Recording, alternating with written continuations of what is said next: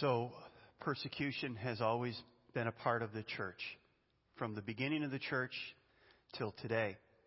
And these candles represent 8 of the top 8 nations where persecution is just absolutely rampant. That a meeting like this could not take place. That standing up and saying that you're a follower of Jesus Christ is just a suicide thing to do. And so this is, as I said, is something that's always been part of the church from the very beginning. In fact, in the Great Fire in Rome in AD 64. In AD 64, Nero, who was the Roman ruler, tried to pin the blame of the Great Fire of Rome on the Christians. A small population of Christian community tried to pin the blame on many of them. And there are many people who believe that this was the result of this was the death of Peter and Paul, who were martyred probably as a result of this, the persecution. So the early church knew what persecution was. In fact, they used the word, the word a martyr means witness, and it was used throughout. That's the way it's used throughout the whole New Testament. However, in the Roman Empire, as it became increasingly hostile towards Christianity, the distinction between witnessing, or they used the phrase confessing Christ. They used that almost interchangeably, witnessing or confessing. And suffering became blurred, and it finally was non-existent. It was just, there was really no difference between it. This weekend, we want to examine the persecution of the early church, and we want to pray with them. And, a number of the prayers prayed for them. And what we mean by with them is because we as Americans pray different than many of our brothers and sisters who are under persecution. We pray that God would take the persecution away, that God would give them the freedom to assemble like we have, and all those other things. That's not the prayers they want. They realize that persecution is a part of their lot.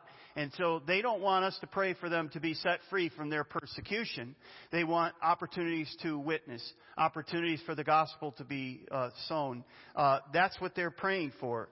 They're not looking to be like Americans, rescued from pain and suffering. They feel like that's an honorable place for them to be. So as we pray for them, you need to remember that. Because what we do as Americans, we want to pray all their problems away like we do our own lives. That's not what they're looking for. They're looking for an opportunity to reach their country, their neighborhoods, their families, their neighbors. Now, as we've already seen from the videos and from what we've heard, persecution was a way of life for many people around the world today. And we felt it was really important for us to take this weekend and just remember our brothers and sisters who are under persecution. According to the Pew Research Center, 75% of the world's population, 3/4 of the world's population, lives in areas with severe religious restrictions.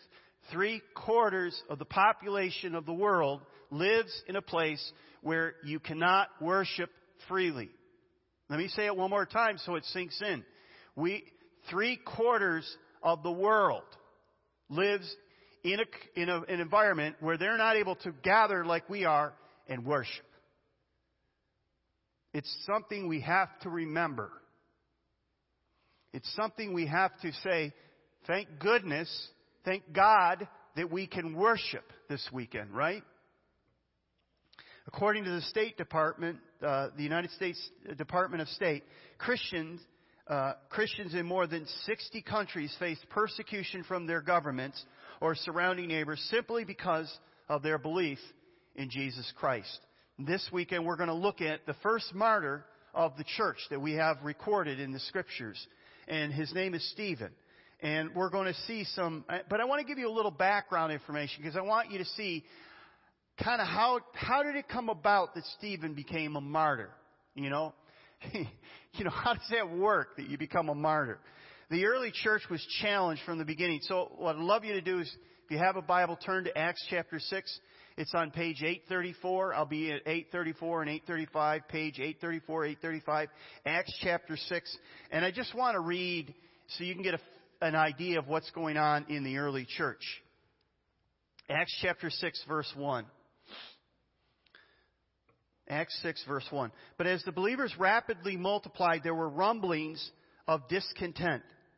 Can you believe that? A church where there's discontent? Hard to believe, isn't it? We'll have to use our imagination. The Greek-speaking believers complained about the Hebrew-speaking believers, saying their widows were being discriminated against in the daily distribution of food. So the 12 called a meeting of all the believers. They said, we apostles should spend our time teaching the Word of God and not running a food program. And we'll talk more about that, running a food program, what that means in a moment. And so, brothers, select 7 men who are well respected and are full of the Spirit and in wisdom. And we will give them this responsibility. So Stephen was chosen, as you read down through this passage, as one of those 12. And he became really one of the first deacons of the church. And I remember hearing this in a sermon long ago that a pastor got up and says, the problem with deacons is they don't deacon enough. And that's probably true.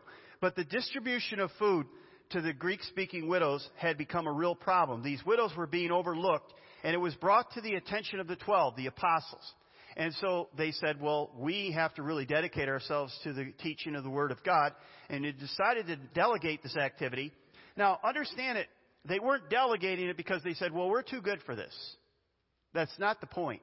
They were saying that our responsibility is the teaching of the Word, and we need to find somebody who can do this task, who are responsible and will do a good job, but it can't take us away from the primary responsibility we have of teaching the Word of God. And at this point in the church, it really needed the 12 teaching and leading. So they're not saying it was beneath us. That's not their point. Their point was it wasn't expedient for the good of the church for that to take place.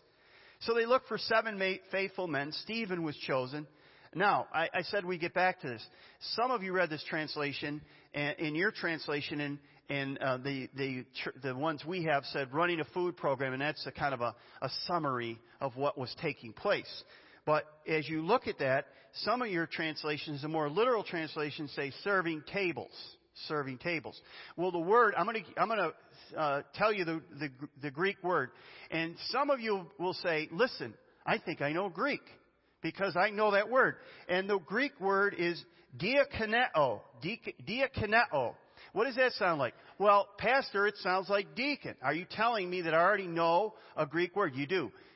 And so many people have said this was that's the word, the formal word deacon wasn't used there, but what it means is a deacon is primarily what? Servant. Servant. Let's find some servants so Stephen began as a servant. A diakoneo, a servant. And he began taking care of widows and making sure that they had enough food. And so that's where we get the word deacon from. And that's where in Timothy and Titus we see the identification of the characteristics of deaconesses. So most scholars believe this was the first appearance of deacons within the church. Stephen was one of the first deacons. Literally, he was a servant. And you know what I found is this, and this is my experience, that people want to lead something, they want to do something big, but not too many people come and say, where can I serve? I don't really care. I just want to serve people. I just want to be there to serve behind the scenes. I don't want any notoriety. I don't want anybody to know. I just want to serve. If it's servanthood is the foundation of any ministry in a local church, from top to bottom. Being servants to one another is one of the foundational characteristics of any church. Stephen began as a servant. Now, the Roman Emperor Julian, one of the fiercest persecutors of the early Christians, admitted in disgust. This is what he said about Christians. He was so disgusted with them. He said, the godless Galileans, and the Galileans think of it as another phrase or another idea for the Christians. He's using that kind of interchangeably. The godless Galileans, because what Jesus was of Galilee, they were followers of the Galilean, right? The godless Galileans feed the poor in addition to their own. In other words, they care about people. They care about people. They care about the poor. No one else cares about the poor, but the Christians do. Francis Schaeffer was an apologist a number of years ago, very just wonderful leader in the church, and he said this: the love of the church is the church's most effective apologetic. You know, you've heard that phrase, people don't care how much you know until they know how much you care, right? And so Schaeffer is basically saying when the church begins to really serve the poor, the downtrodden, the disenfranchised, the discouraged, they become a powerful witness. I believe many of our brothers and sisters would say the greatest opportunity we have to bring the gospel to hearts of people is that we begin to serve those who are struggling. You say, well, aren't you sure? Yeah, but we can still serve somebody, right? So Stephen began as a servant, and he died as a servant. He began as a servant of Greek widows, and he lived and died as a servant of Jesus Christ. But he grew to become a teacher. Because if you continue reading through that chapter and into chapter 7, you'll see Stephen had quite the sermon. He grew to become a teacher. And there's a lot of important things the church needs to do. Serving is one of them.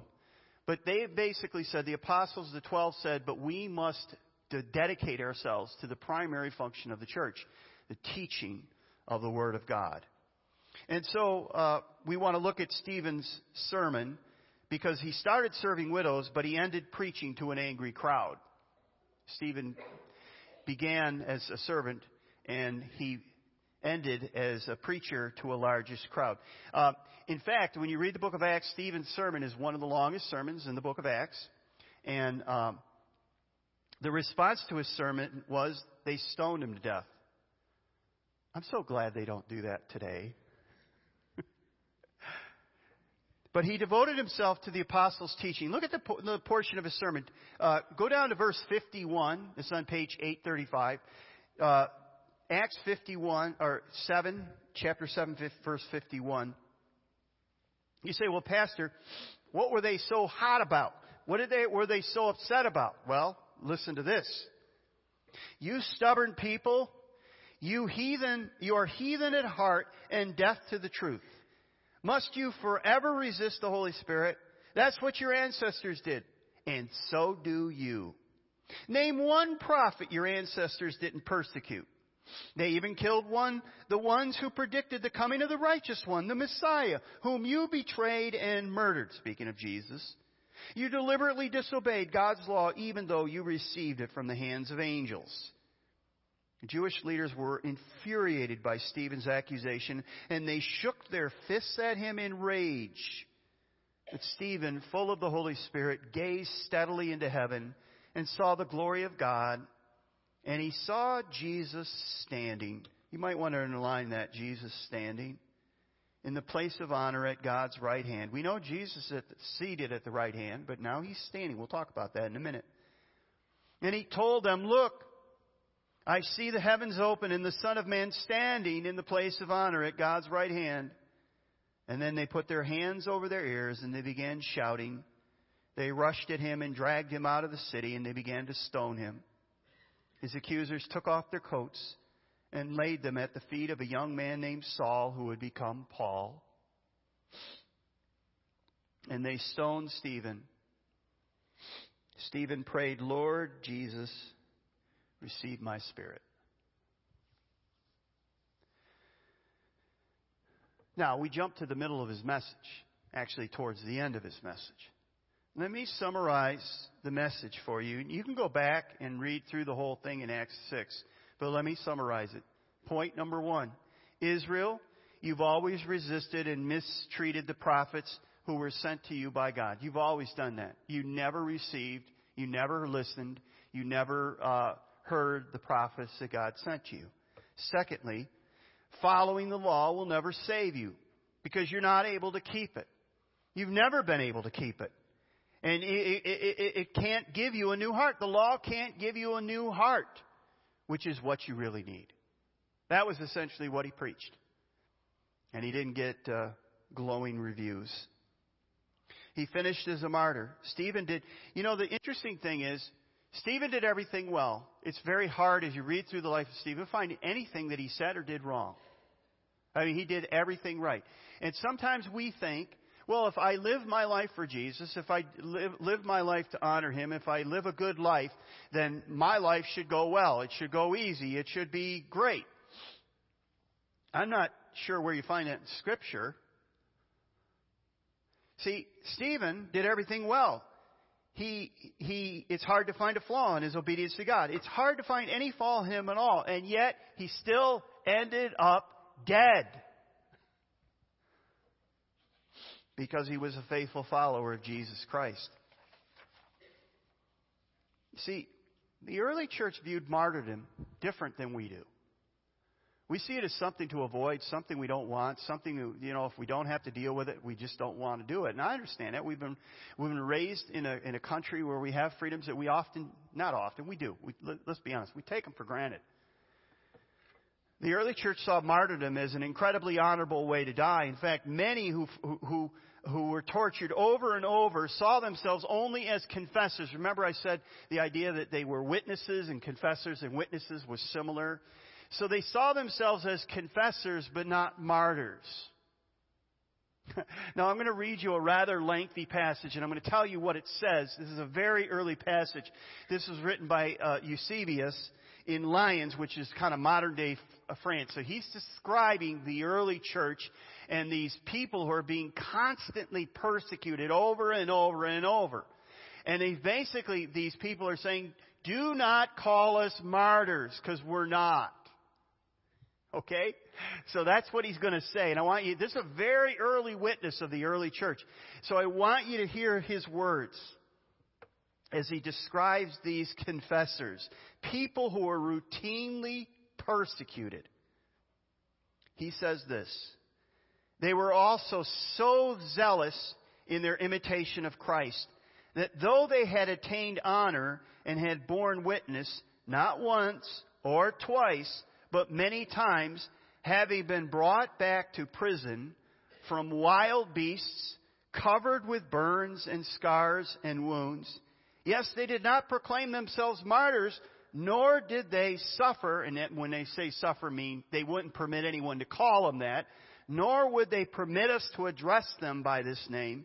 If any of us in letter or conversation spoke of them as martyrs, they rebuked him sharply.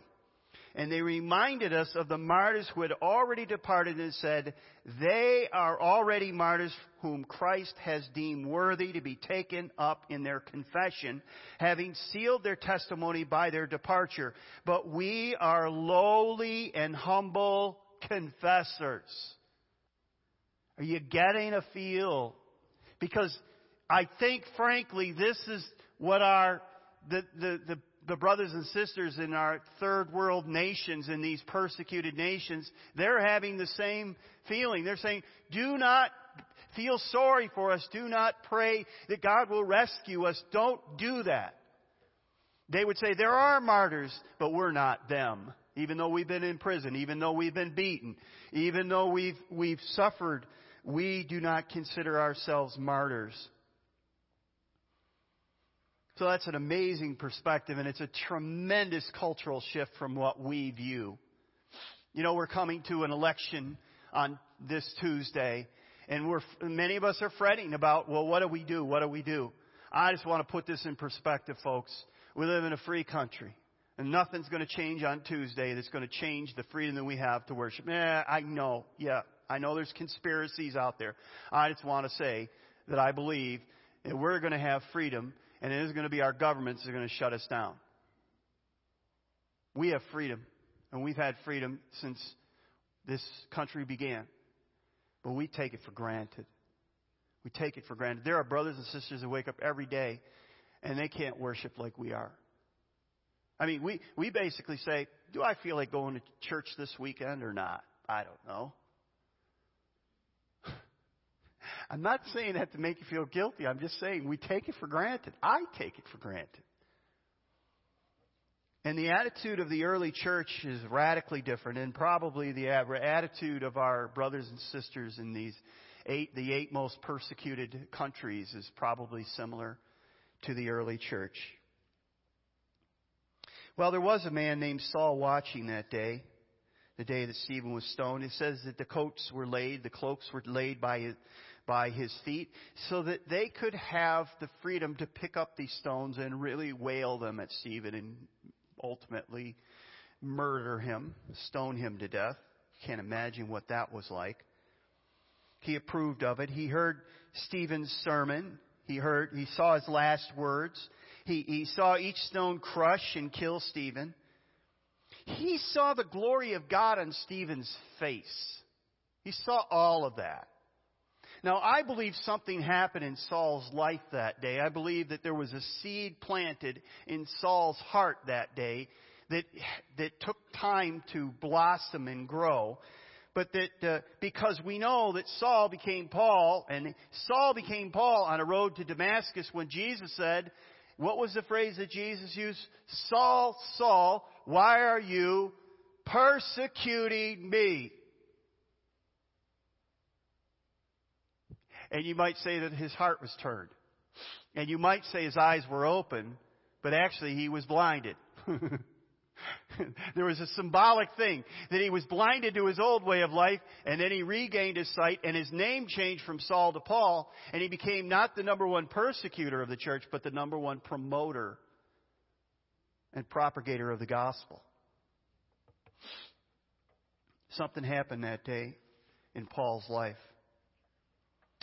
The early church father Tertullian said, the blood of the martyrs is the seed of the church.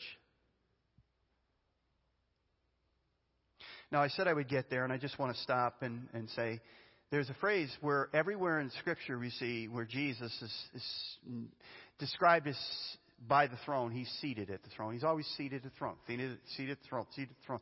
This is the only time in Scripture we see it twice, where Stephen says, I see heaven and I see Jesus standing at the throne. Standing at the throne. Now, the question is, why? Why is Jesus standing instead of sitting? I think there's probably a lot of good answers for this. But I believe that Jesus rose to receive Stephen into heaven.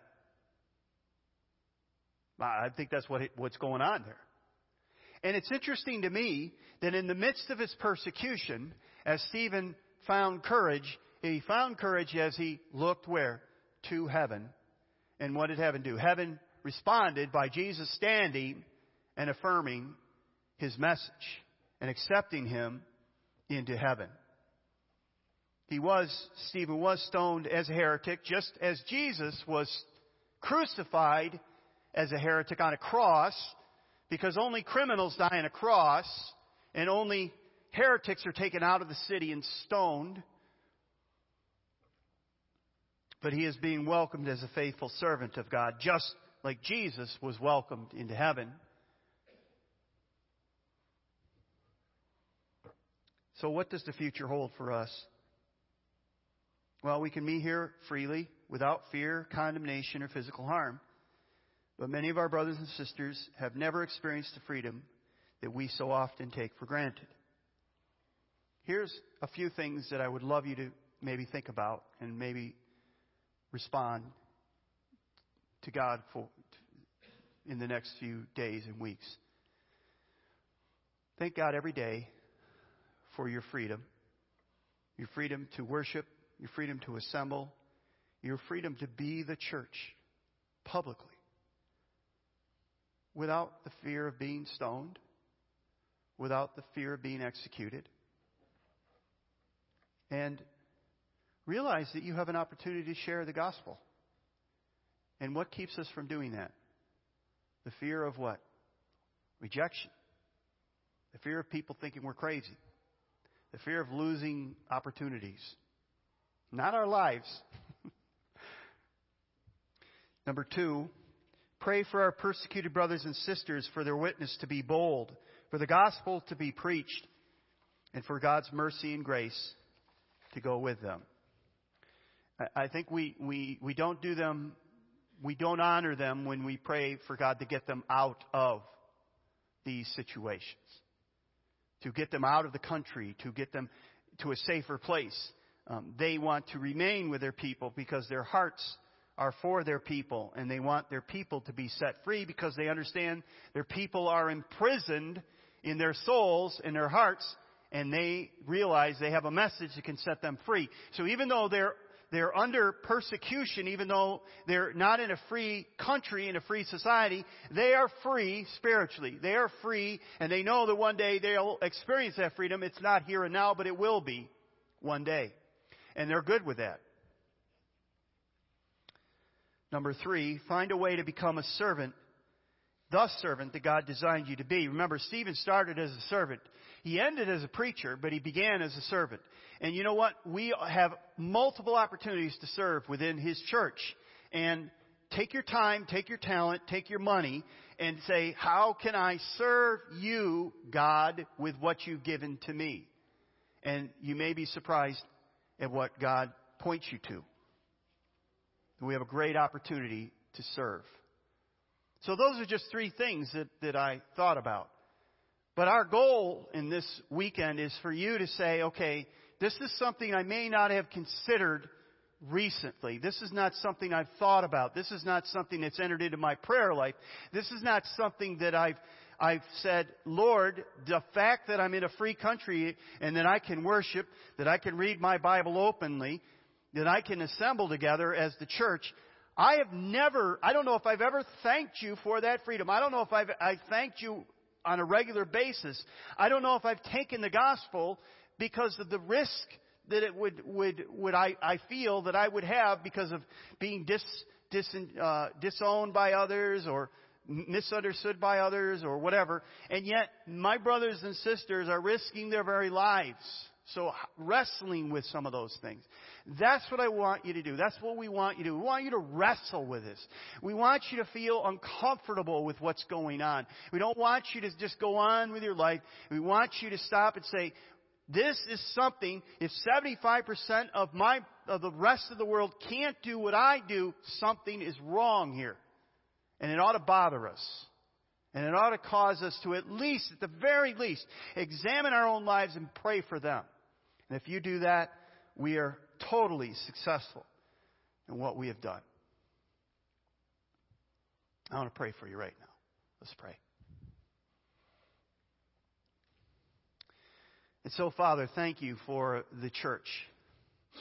Thank you for the early church that was a glowing example of what it means to live the gospel in a world that is hostile, that is dangerous, that is violent. Thank you for the freedom that we have in America, that we can gather together, we can worship, we can pray, we can sing praise to you, we can read our Bibles. We have a Bible in our own in our own language and tongue. We take so many of these things for granted. Help us, Father, to remember our brothers and sisters who are undergoing tremendous persecution as confessors, some who are witnesses. Help us never to take it for granted. Help us never to come to a place where we just say, whatever. May it trouble us. Help us to pray good prayers for our brothers and sisters. And Father, if nothing else, may this weekend change us in our global perspective of your church. For we pray it all in Jesus' name. Amen.